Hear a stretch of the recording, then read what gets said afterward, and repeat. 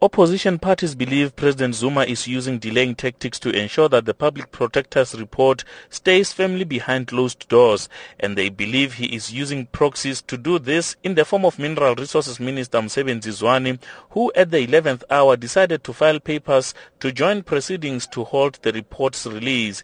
Zwane was then joined by Cooperative Governance Minister Des van Rooyen, who initially sought to oppose the release of the report last month, then withdrew his application and reinstated it again over the weekend amid report of his frequent visit to the Gupta home ahead of his appointment as finance minister last December.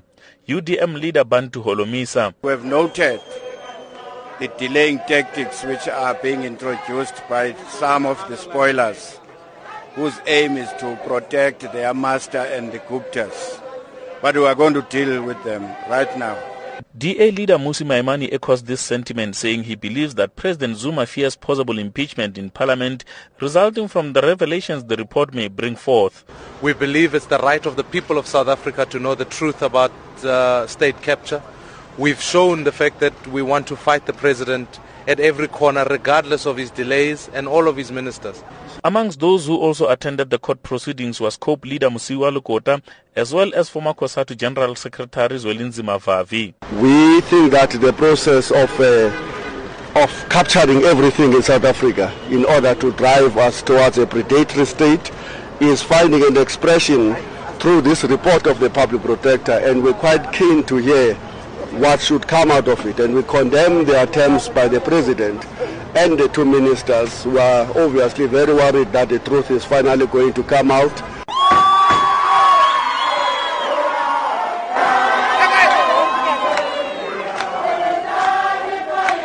The EFF was in full force outside the court.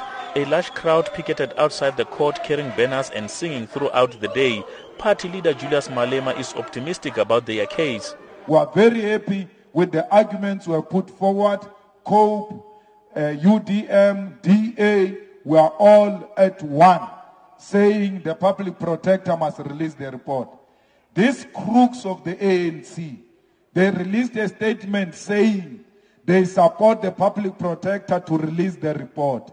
If they support the public protector to release the report, why are they not here to tell the judge that the public protector must release her report? The EFF also used the platform as a curtain raiser for its planned march for Wednesday, where the party will, amongst others, be demanding free education and the immediate resignation of President Zuma. I'm Amos Phago in Pretoria.